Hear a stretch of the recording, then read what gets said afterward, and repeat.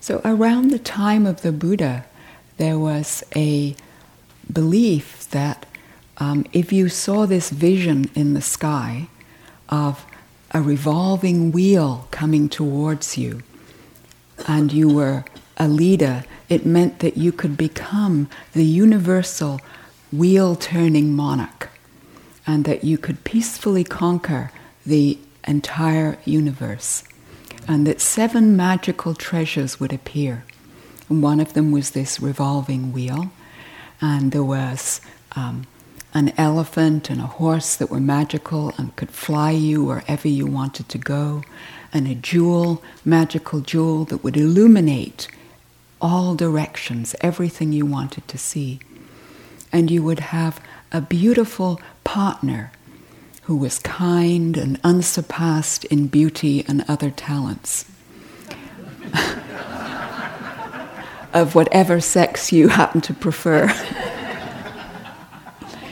And you had a steward who could produce wealth at will, and a general who could accomplish all your orders peacefully.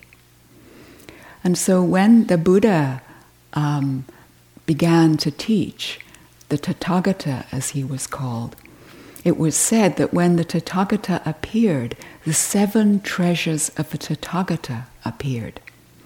And that the wheel of mindfulness would, one of the treasures, would help you be able to peacefully conquer the entire inner universe of your being, of your mind. And you would become the spiritual emperor of your own universe with the crown jewel of mindfulness. And so that's my hope for you this evening, that that you will be possessed with these 7 wonderful treasures, the factors of awakening. And the Buddha said, I do not see even one other thing that when cultivated and developed leads to the abandoning of all these things that fetter, so effective as this, the 7 factors of awakening. They lead anyone who acts upon them to the complete destruction of suffering and to the attainment of liberation, knowledge, awakening, nirvana. And so they're a very special and precious teaching, and they come in many parts of the path.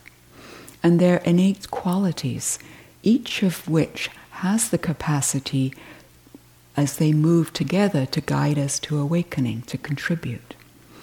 And mindfulness, of course, is the crown jewel. And then there are 3 arousing factors. There's investigation, energy or persistence, and joy. So that those are the causes. And they provide this sustained, joyful interest. And then there are the 3 stabilizing ones, or balancing ones, of tranquility, concentration, and equanimity. And they provide the calm, collected balance. And so in a way, the first 3 are like the insight practices, and the second 3 like the tranquility practices, the calming practices. And together they provide the whole path. And we can develop them in several ways. One of them, as we've been doing here actually, is through a linear progression or sequence, beginning with mindfulness and gradually going from one to the next, until we come to equanimity. In a way, it parallels the progression of the jhana factors and the 4 jhanas. And you can see how that would happen. And we'll talk a little bit more about that. And also, cultivating any one of them will strengthen and balance the others. They all contribute to each other. And as we deepen our samadhi, it sets them in motion. So you've already been practicing with them here, and they've already been strengthening and developing. And as I talk about each one, just invite you to see how each one is for you. We each have our strengths and weaknesses. And so you can incline to each one as I mention it. notice if it's present or absent for you. And notice how just inclining the mind is a way already of strengthening it, of bringing it into being. Because they're beneficial things that grow with our appreciation. The more we shine the light on them, the more they become brighter into our awareness. And there are two things that most lead to their development and cultivation. And they are what we've already been doing. Careful attention and diligence. Clearly knowing, mindful. Those are the two things that will most set them in motion. So we want a wise attention. It's what we pay attention to and how we pay attention. Listening with our whole attention in a relaxed, easy way. And inclining our mind to the skillful ways of connecting. So be prepared. The factors of awakening may awaken you just listening to them. And it's said that both Sariputra and Moggallana experienced awakening just through listening to the Buddha teach about the factors of awakening. I think evidently Sariputra was standing to one side as he was teaching the factors of awakening. On another occasion, the same with Moggallana. And just hearing that, just hearing and inclining the mind brought forth their full perfection. So when we put our mind towards them, it's like it draws us into their stream. We just get carried along with them. The Buddha said, just as a river flows towards the ocean, the factors of awakening flow towards Nibbana. They carry us along. And they have both physical benefits as well as mental benefits. They're very healing and balancing of our body, mind, and heart. And they, just like our concentration practice and the practices we've been doing, have a foundation in sila. As we practice, we've been secluding ourselves from unskillful thoughts. We've been practicing the 3 wise vitakas: renunciation, kindness, compassion. Inclining our minds in that way, building the capacity to be able to put down the distractions, the unskillful mind habits and so forth. We've been training our mind, and this supports the factors of awakening, so that we can bring our attention and direct it to where we want. So mindfulness is the first, and this is the one that sets it all in motion, because it brings in that powerful, careful attention, being with things as they are. And it's beneficial in any situation. It's the factor that you can never have too much of. It's the balancing one. And in our samadhi practice, the practice we've been doing, we're using mindfulness of the breath, the first foundation of mindfulness, as a way of generating the other factors of awakening. As we move into insight practice, it's more mindfulness of all the foundations, paying attention to of feeling tone and mind states and the hindrances and so forth, and the body, everything, and being aware of the changing nature of all the other foundations.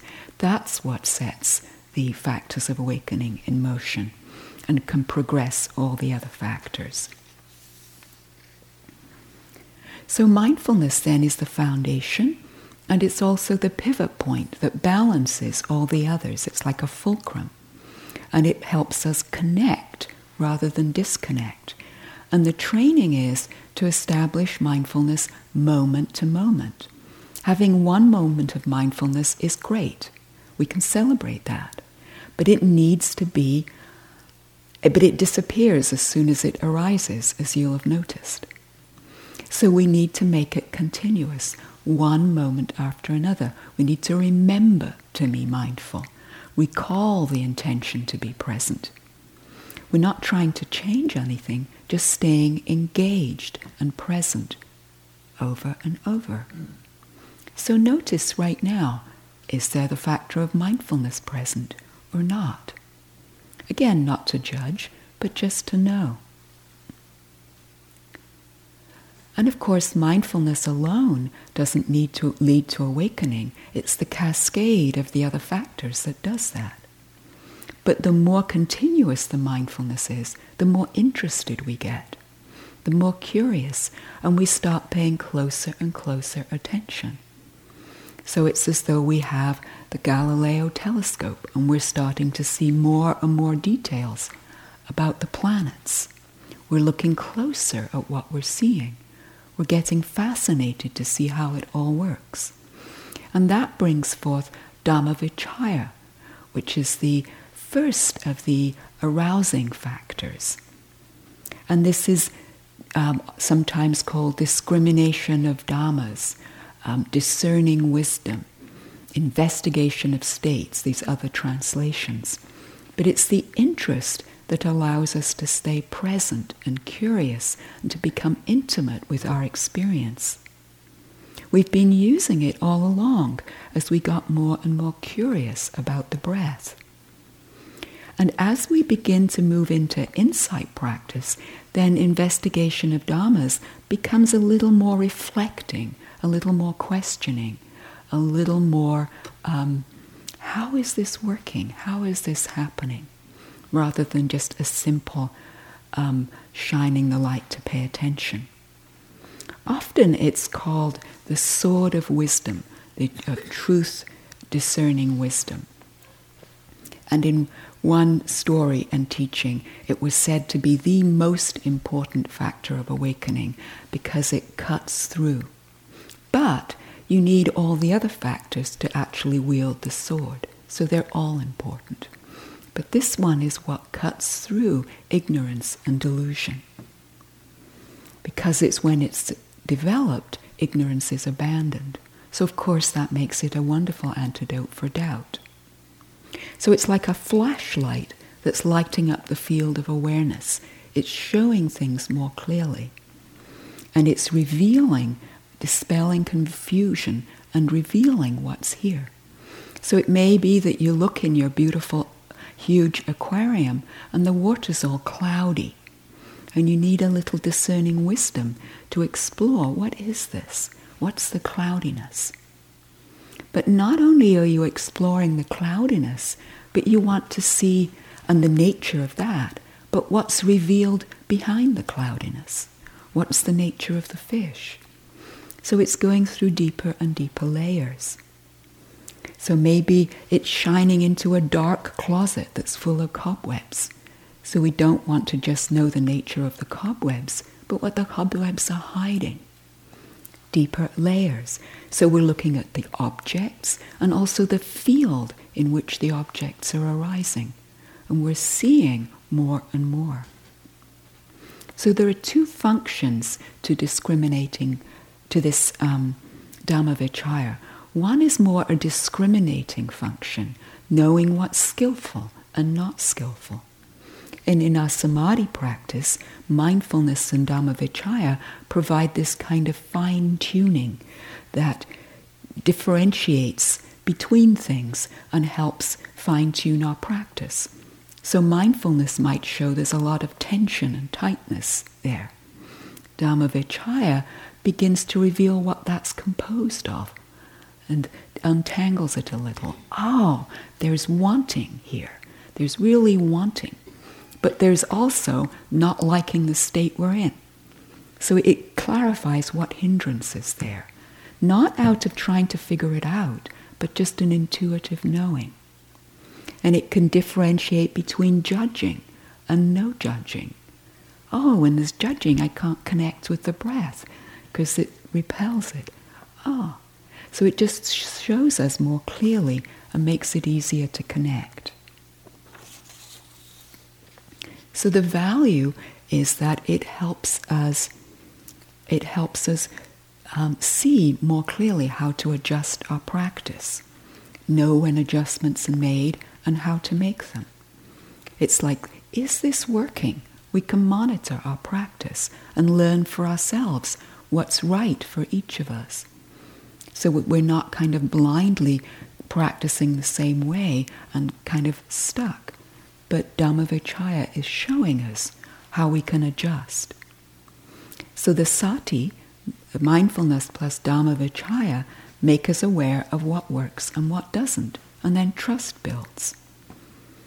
And it's, as I said, it's not an intellectual figuring out. It's very attuned and intuitive, alert, full presence.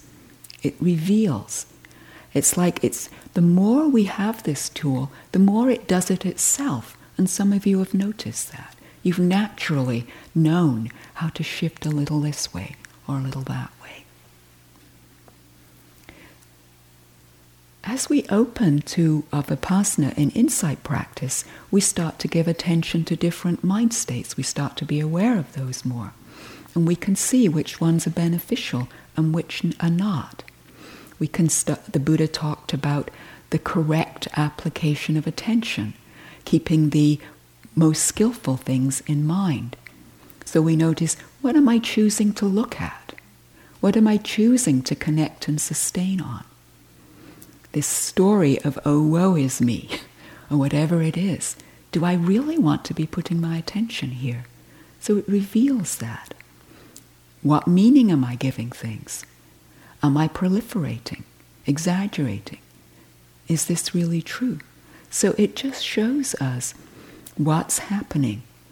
And this noticing what's present and what's absent is a simple function of discernment. And it's bringing both our shamatha practice and our insight practice together in a beautiful way.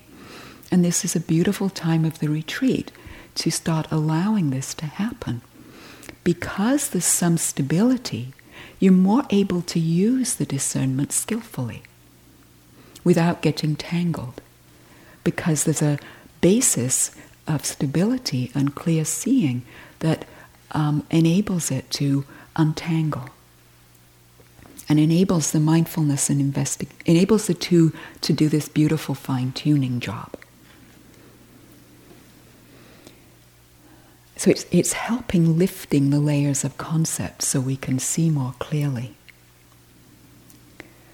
And the second function of Dhammavicaya is really a lot of what Temple was talking about last night, this more active inquiry into the nature of reality, into how things are actually unfolding, into the law of the Dhamma.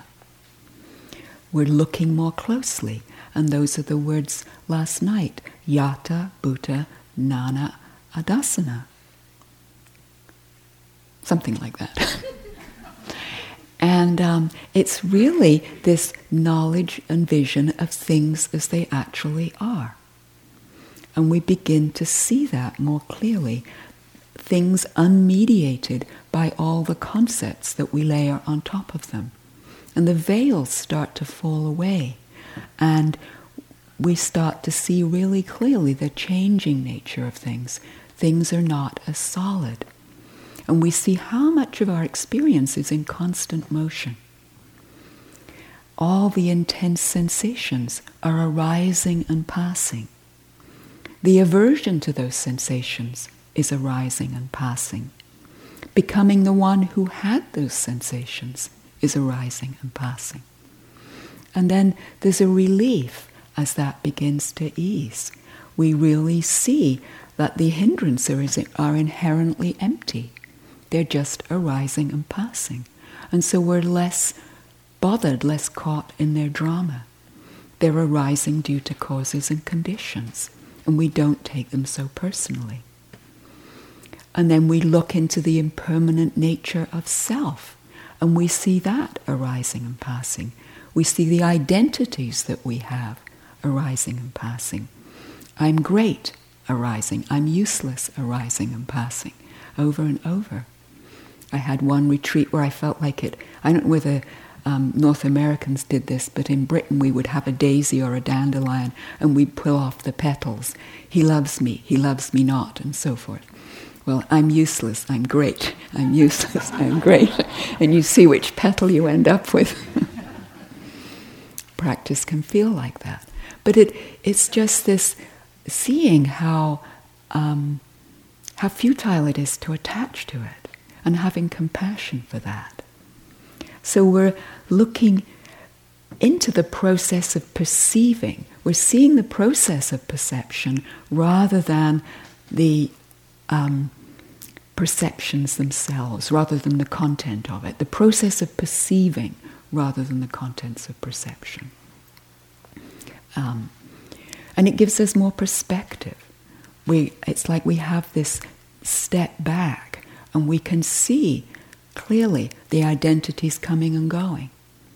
And so and that loosens them a little bit, and we don't take them so seriously. We're less pulled around by the thoughts and feelings or the beliefs that we have about ourselves. And that gives us more choice in how we act and how we respond. So that's the value of Dhammavicaya. And of course it can be out of balance, and that's where the mindfulness comes in. If we bring in too much Dhammavicaya, then it brings in agitation. If you're in a place of restlessness or maybe excitement, worry, anxiety, not so useful a time to bring in Dhammavicaya. We need more calming energy, because just thoughts will proliferate and we'll get lost in thought. So skillful means to see when it's useful to incline the mind towards this quality. But it's a self-correcting system. If we bring it in when we're agitated, mindfulness will reveal, increasing agitation, even more worried, even more thoughts. And then we can ease off and bring in calm. Or if the mind, if there's too little, then the mind is dull and sleepy and confused, and we need to bring it in. And concentration provides the stability so that we can bring it in without it going to extremes, because there's more stability there. And it also is a positive feedback loop. The more interested we are in something, the more the interest grows, and the more we begin to see. The more we see, the more curious we are. And it's like the shining light of this quality always reveals that there's more to understand. There's another door to open. There's another possibility. And so it's just this endless possibility that this quality brings. The fields of whatever we know keep expanding. And so it helps us let go of fixed beliefs because we can open to more possibility. And that leads to increased energy and delight. And so as I was speaking, I was noticing this increased energy and delight, and this feeling that, maybe a little calm is needed. Take a breath. So energy, I didn't take a long enough breath. That's the value of mindfulness. Why you can never not have enough mindfulness. So energy is this beautiful quality of wholehearted attention to our practice, wholehearted engagement in our practice that brings it alive. The persistence, the enthusiasm for our practice that keeps us engaged no matter what. When it's a factor of awakening, it's stable and balanced and aware. It's fueled by wise view and wise intention rather than the hindrances. So in order for energy to be a factor of awakening, there's that balance that it has. And so our motivation and energy are key. Our motivation and intention are key. Again, mindfulness, very important. Because whatever we give our attention to, whatever receives our energy, that enters the heart and in turn stimulates the action and reaction. And so motivation and intention are really important things in how we align our energy. If we get caught in indecision and doubt, that really takes energy up. Faith feeds the energy. Judging, comparing, and fixing deplete energy. And any inner battle is tiring and draws in and takes up energy. So it's this gentle, relaxed attention that we've been cultivating here that feeds the energy. And what many of you have seen is that then it gradually starts to flow on its own, and it's effortless. It doesn't take so much effort to remain with the breath, because the energy begins to do it all by itself. It's like we become this channel for the energy to flow. And there's this balance between being and doing. And it's not to hold the view that non-effort is superior. Because we want this balance. We want both a steadfast resolve and a gentle, soft persistent. So the gentlest touch and the firm resolve, both in balance. Just enough the right amount of energy to be present and awake. And that will change moment by moment. And that changes, as you know. Some sits you need a little, some moments you need a little stronger connection. Others you need to release and back off. So there's no single correct setting. It's always this gentle adjustment of energy.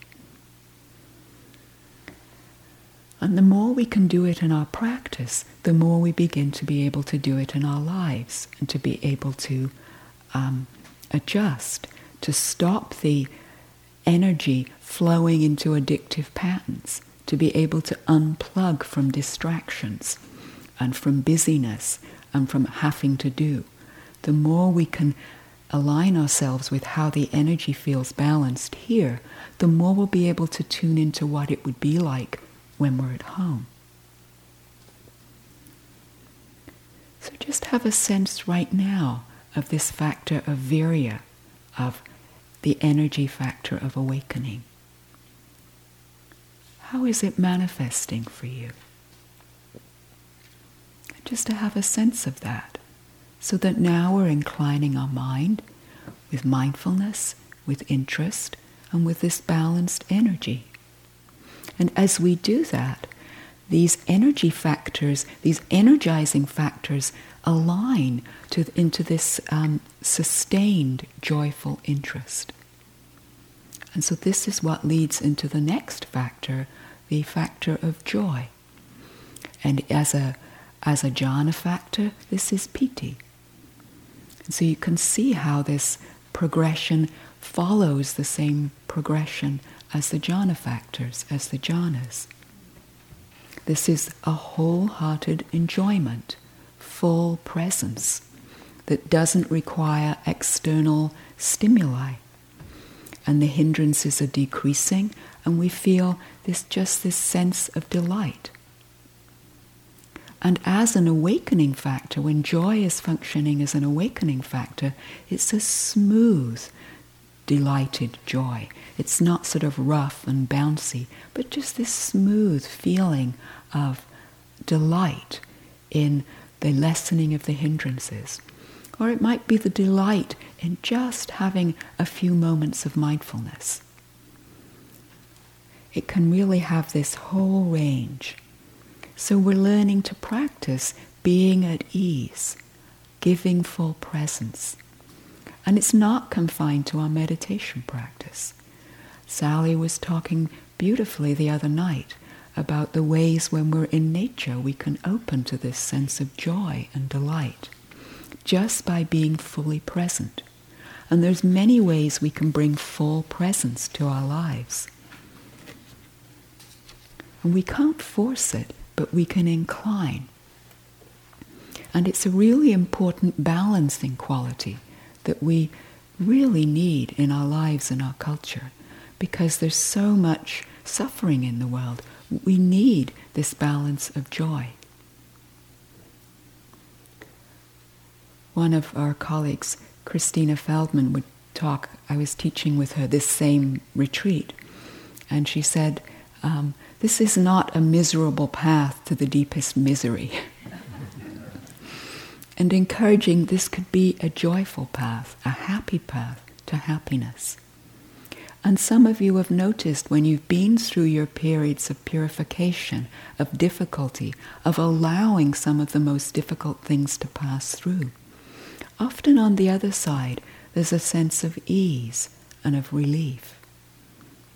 And this sense of the possibility of joy when some of the pain and the difficulty has emptied out, there's room for joy. As it says in the Dire Straits song, there's always sunshine after rain. Why worry now? So one of the ways, of course, that we can incline to joy is recollecting goodness, the gladdening of the mind that Philip was exploring the other morning, connecting with generosity, the love, compassion, gratitude and appreciation we feel for people and things in our lives. And there are so many beautiful examples of that. Just a few months ago, I was traveling by bus in the city where I live, in Vancouver, and this was a bus that was an express bus and didn't normally stop at different places. And an elderly woman got on who didn't realize that, and of course she wanted to stop somewhere it didn't. And the driver went out of his way to stop for her, which they normally never break regulations, so this was a big deal. He stopped for her and she got off and was appreciative. And then a little bit further down, he stopped for someone who was disabled and needed help getting on with a walker. And so a couple of things had happened, and so when it was my turn to get off, I was just moved by this. So I thanked him. I really appreciated it. I said, you made my day. I really appreciate it. And he turned to me and he said, thank you for noticing. You made my day too. And it was just, both of us, I imagine he did too, went away with this feeling of joy, of sharing, of appreciation. And so those moments in life where we can connect with each other and sense that interconnection that we share and really allow that capacity for joy and kindness that we all have. And just as with the factors of energy, judging, comparing and fixing also block joy. When we're giving ourselves a hard time, or when we're judging other people, it's hard to allow the capacity for joy to come in and awaken us. When we have certain views of ourself, any form of selfing can really block joy. Ajahn Sumedho says, when the heart is free of illusions of self, there arises a loving quality in the pure joy of being. Without expectation of being anything or being anybody, nor the expectation of anything lasting or being permanent. Joy in just being, in this moment. So it's that letting go of needing to be anyone. And of course there's having humor when we get caught.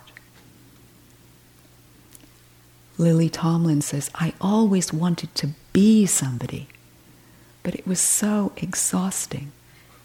I guess I should have been more specific.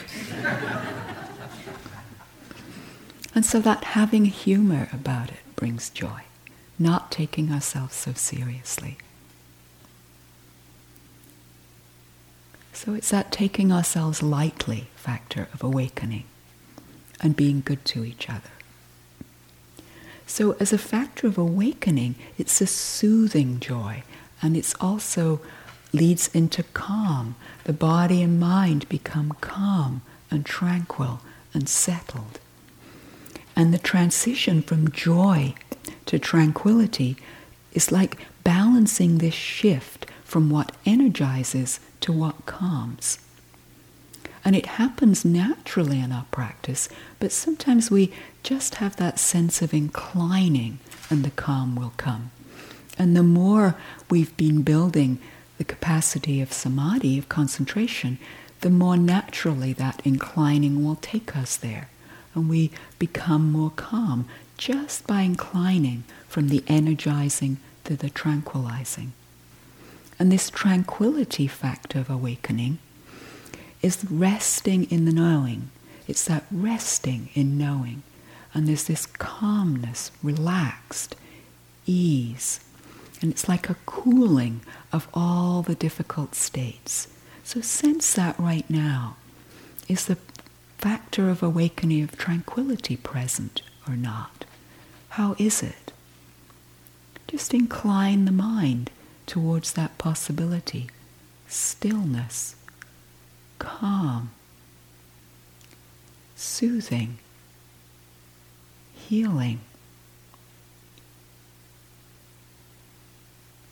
So it's free from restlessness, free from inner struggle. This thinking is decreased, and there's a sense of stillness and ease. And there's a relief at letting go of trying to control everything. We're just beginning to let things be as they are. And this peace comes from simplifying. These streams of all the difficulties are everything's starting to release, and we're beginning to just let go a little more. And the body is soothed. And the nervous system is soothed and eased. And you can sense that in your body. Just sense that right now. The body becoming more still, calm, eased. And the mind is composed and unruffled, like the waters of a very still pond or lake are unruffled. And it's a calm kind of spaciousness that allows any tangles to untangle on their own without you having to do anything. So it's just this place of resting.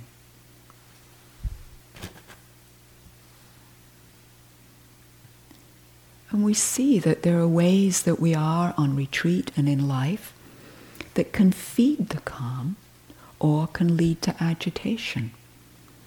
And one of them is this habit of the somewhere better to be or something better to do. Is it better that I go outside and walk? Or is it better that I sit longer?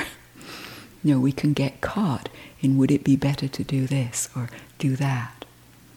We get, and that kind of agitates the mind rather than just allowing it to unfold what should happen next. Or we start anticipating and moving into that, leaning into the next moment. What's next? What's next? And sometimes we just don't notice. It gets covered over by striving. And I was mentioning this when I was talking about, I think, the jhana factor of sukha. That sometimes we don't notice it. It can be, with tranquility particularly, a feeling of nothing's happening. It's boring. But just allow it to be and see what's here. Can I be okay with nothing happening? Maybe it could be a relief that nothing's happening. So it's this sense of neutral almost without the aversion, this sense of calm and ease. So we want to be present for our moments of calm and appreciate them.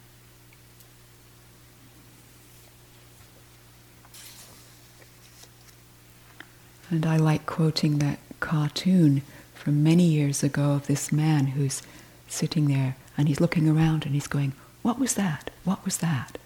And underneath it says, "Bob experiences a peaceful moment."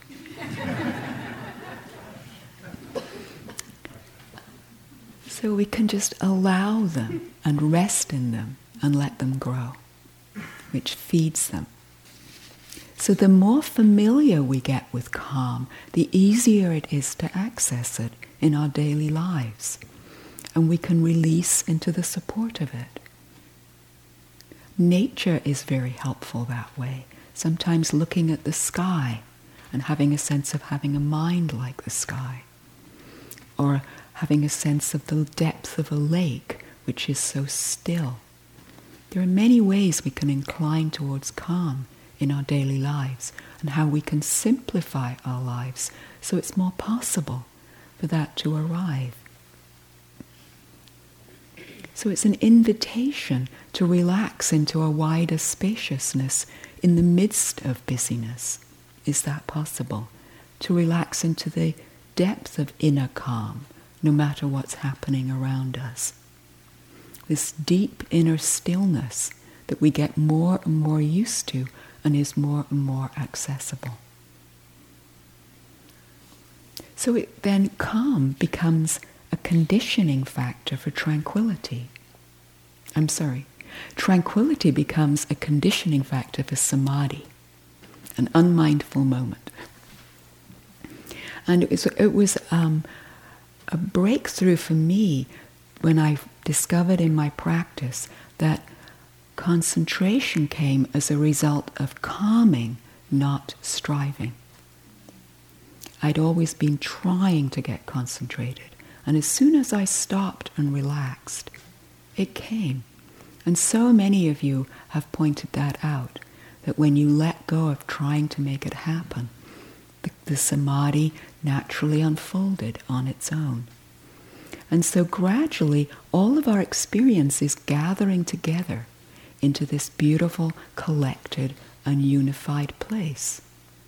And the mind is becoming more pliable and flexible, the beautiful qualities that Sally was exploring and talking about.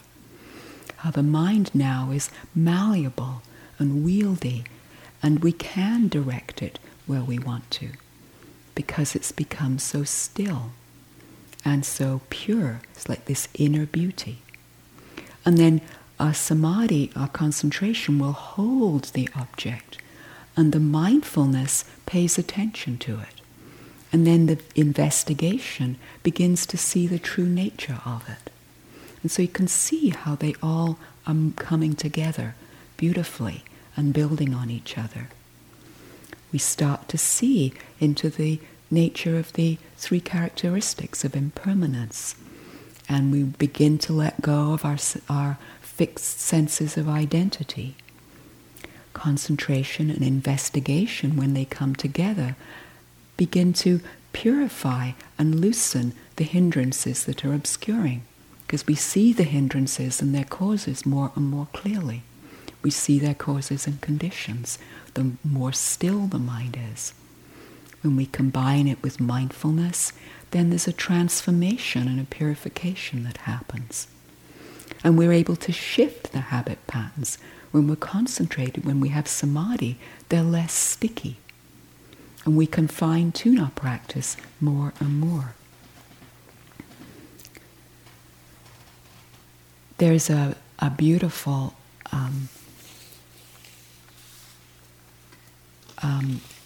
story in the suttas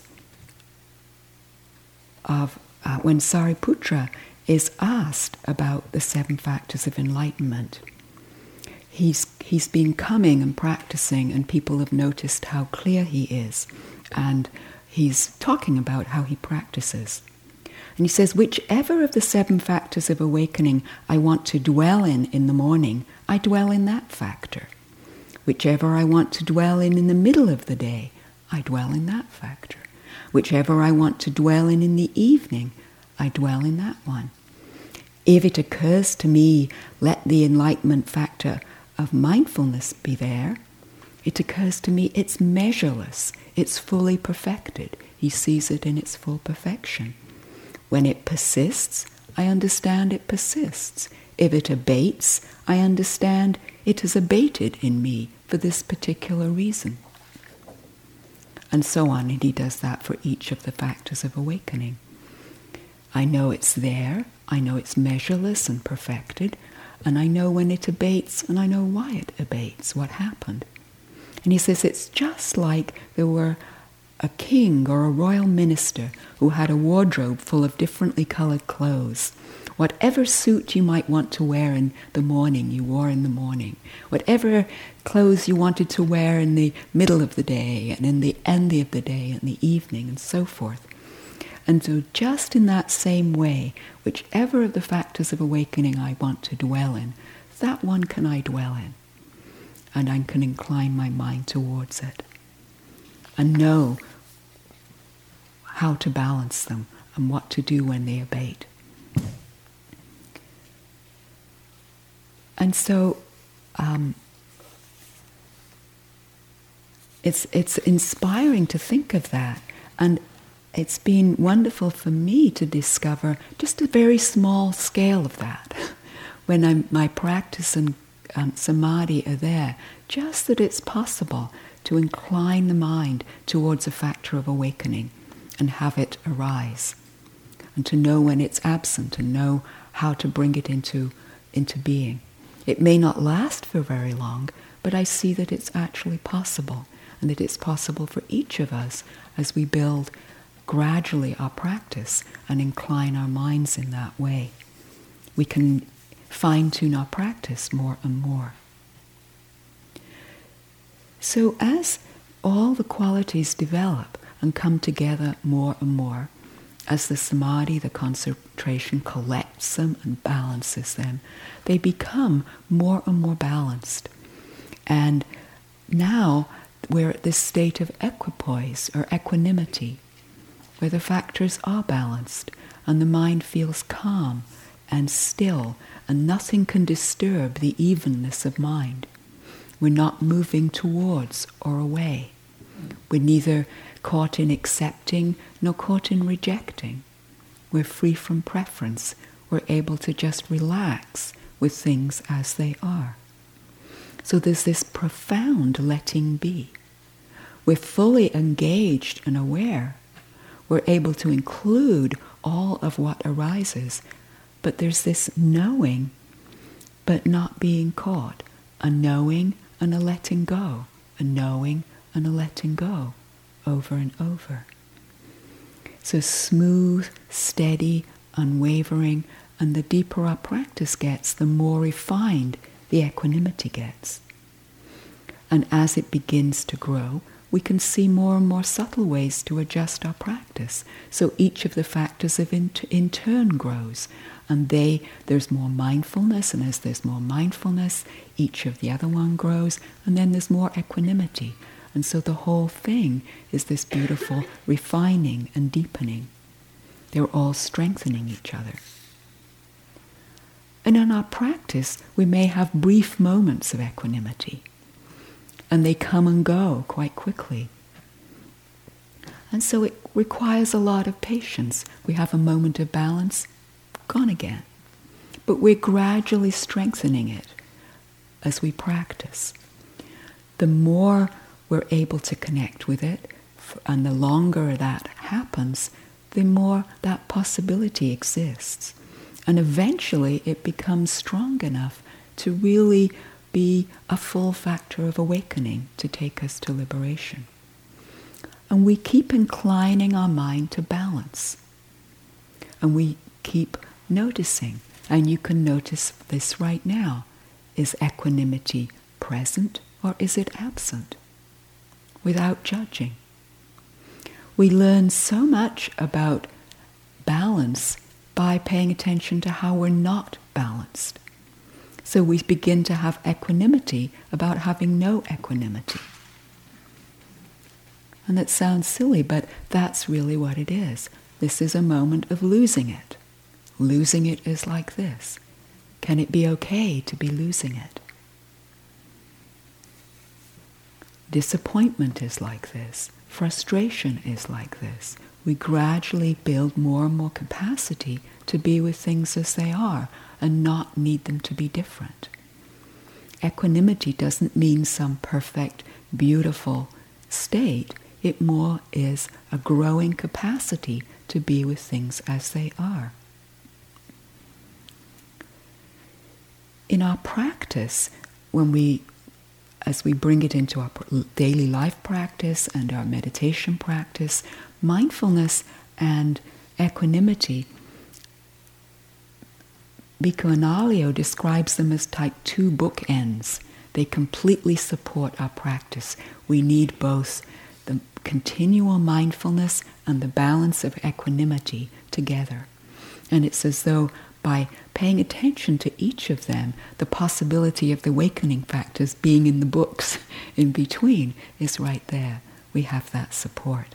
It encourages them to grow and flower, the little seeds of awakening factors that we all have. On several occasions, the Buddha was asked, how do the 7 factors of awakening lead to freedom, to liberation? How can we when cultivate and developed, how does it happen? And he always replied, when seclusion, dispassion, and cessation lead to letting go. And you'll notice that those are the same 4 qualities that Temple spoke about in the 4th tetrad of mindfulness of breathing. Seclusion, actually in mindfulness of breathing, it's impermanence, dispassion, cessation, and letting go. These 4 things. And it's really a progression of more and more refined letting go. So when the mind and heart have the factors of awakening present, they're secluded from the hindrances. That's the seclusion. Or in our insight practice, we're seeing more and more clearly into impermanence. And because the mind is either secluded by the hindrances, or we're more familiar and comfortable with the fact that things are changing, because of that, there's less passion for things. We're less enchanted by everything. We get it that things are going to go. So we're more able to allow these things. There's a fading away of the craving for things. That's the dispassion. A fading away or a thinning out of the habit patterns of craving. Gradually that starts to happen. And because of that, we don't maybe hold on so tightly, and we allow things to cease, and there's a cessation of suffering. We might have just a moment that suffering ceases, but there it is. We've had a moment. And the more moments we have, the more we're able to keep letting go. So there's this, and that little cycle supports the development of the factors of awakening as we progressively let go, in the same way that it supports the deepening of our concentration. So it's this beautiful process of seeing getting disenchanted, allowing things to fade away, and then this moment of cessation. But even if we have a wise moment or an insight into a habit pattern, we have this experience of, oh, I don't really need approval after all. This being is fine just as it is. We have that insight. I don't need approval. And we leave the retreat, I'm great. I don't need approval. This habit pattern has faded. And 2 days later, someone does something, and all of a sudden, I need to be seen. I want approval. And it's not a surprise, as you know. It's that the habit patterns are gradually fading, gradually thinning out. It's a progression of these habits fading and thinning, slowly. And it takes time. Some of them, as Temple was saying, are long-term projects. The analogy I like is of water, sand, stone, where some of the habit patterns are like water. We just need to see something once or twice, and then we don't need to do that anymore. Some of them sand, it's like a drawing in sand, it takes a little more. Some of them are etched in stone, and it feels like a lot of work, and they gradually begin to change. And some of them are like the Grand Canyon. Maybe not in this lifetime. And so then it's allowing and having compassion for that. This is how it is. We can have equanimity for those places. So this gradual process of letting go. And we can watch for becoming and be letting go of this becoming. Becoming the one who has let go. Becoming the meditator who has had the insights, the meditator who understands. We're gradually letting go of those places too. So as we gradually relinquish more and more, we build more trust in that capacity, and the fear of letting go lessens. And it can gradually, we can begin to let go of even the experiencer and the experience itself.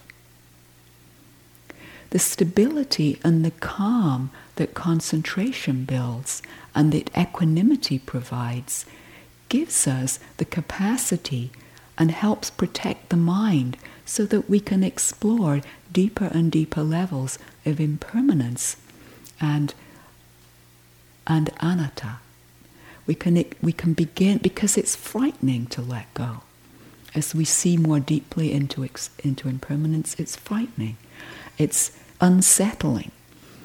But the equanimity provides us that sense of balance and stability, so we can see more and more and begin to allow more and more. There's no point holding on. Everything is changing so fast. We're able to let go into the flow. And there's this willingness to let go. On, I think, that same retreat where I was exploring this letting go, I was able to see that it was actually releasing on its own. The letting go wasn't a doing. There was just this sense of more and more releasing. Everything is coming and going anyway. There isn't anything to do. It's more actually to not do. It's an undoing and a releasing. So I saw that there were layers and layers of learning, patterns of getting it right, patterns of getting it wrong, patterns of self-doubt, all arising and passing, all arising and passing, and no one that this was all happening to. And that was such a relief, and such a sense of ease and quiet and stillness. Until that state passed and the next thing arose. And then compassion for that. So the magic of the path is that these states do arise as we practice. They're available for all of us. We need to provide the conditions, which we have been doing, connecting, sustaining our mindfulness practice, our shamatha practice, frequently giving careful, kind attention, and then inclining our mind, intentionally inclining towards these beautiful qualities and turning away from the difficult mind states and having a sincere, open motivation that we want this for our own well-being and the well-being of all. And having patience for however long it takes for these qualities to ripen. Because as we gradually bring them more and more into our practice, there's a happiness, an ease, a contentment that comes with them. And we each have insights that bring more harmony into our lives.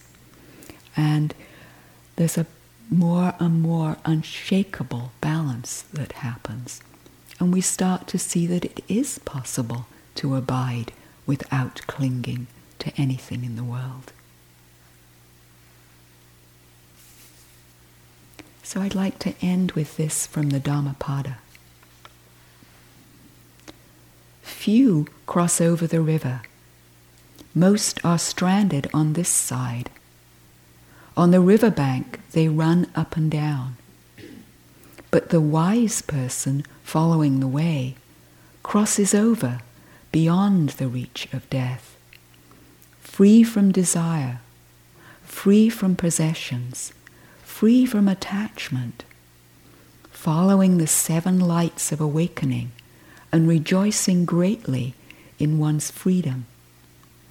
In this world, the wise person becomes themselves a light, pure, shining, free.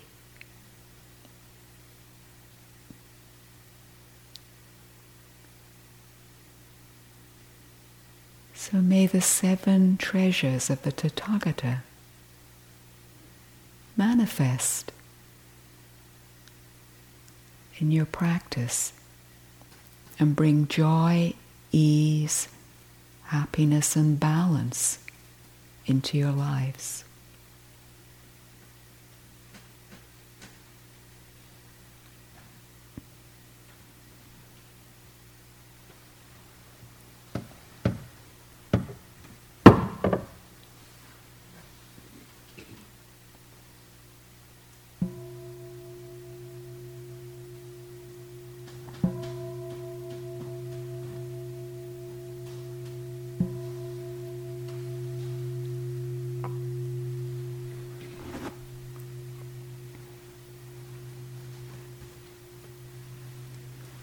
So thank you for your attention, and we'll come back for our chanting later, and a sit.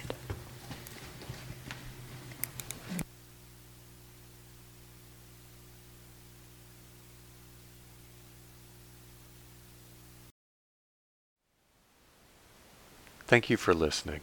To learn how you can support the teachers and Dharma Seed, please visit dharmaseed.org/donate.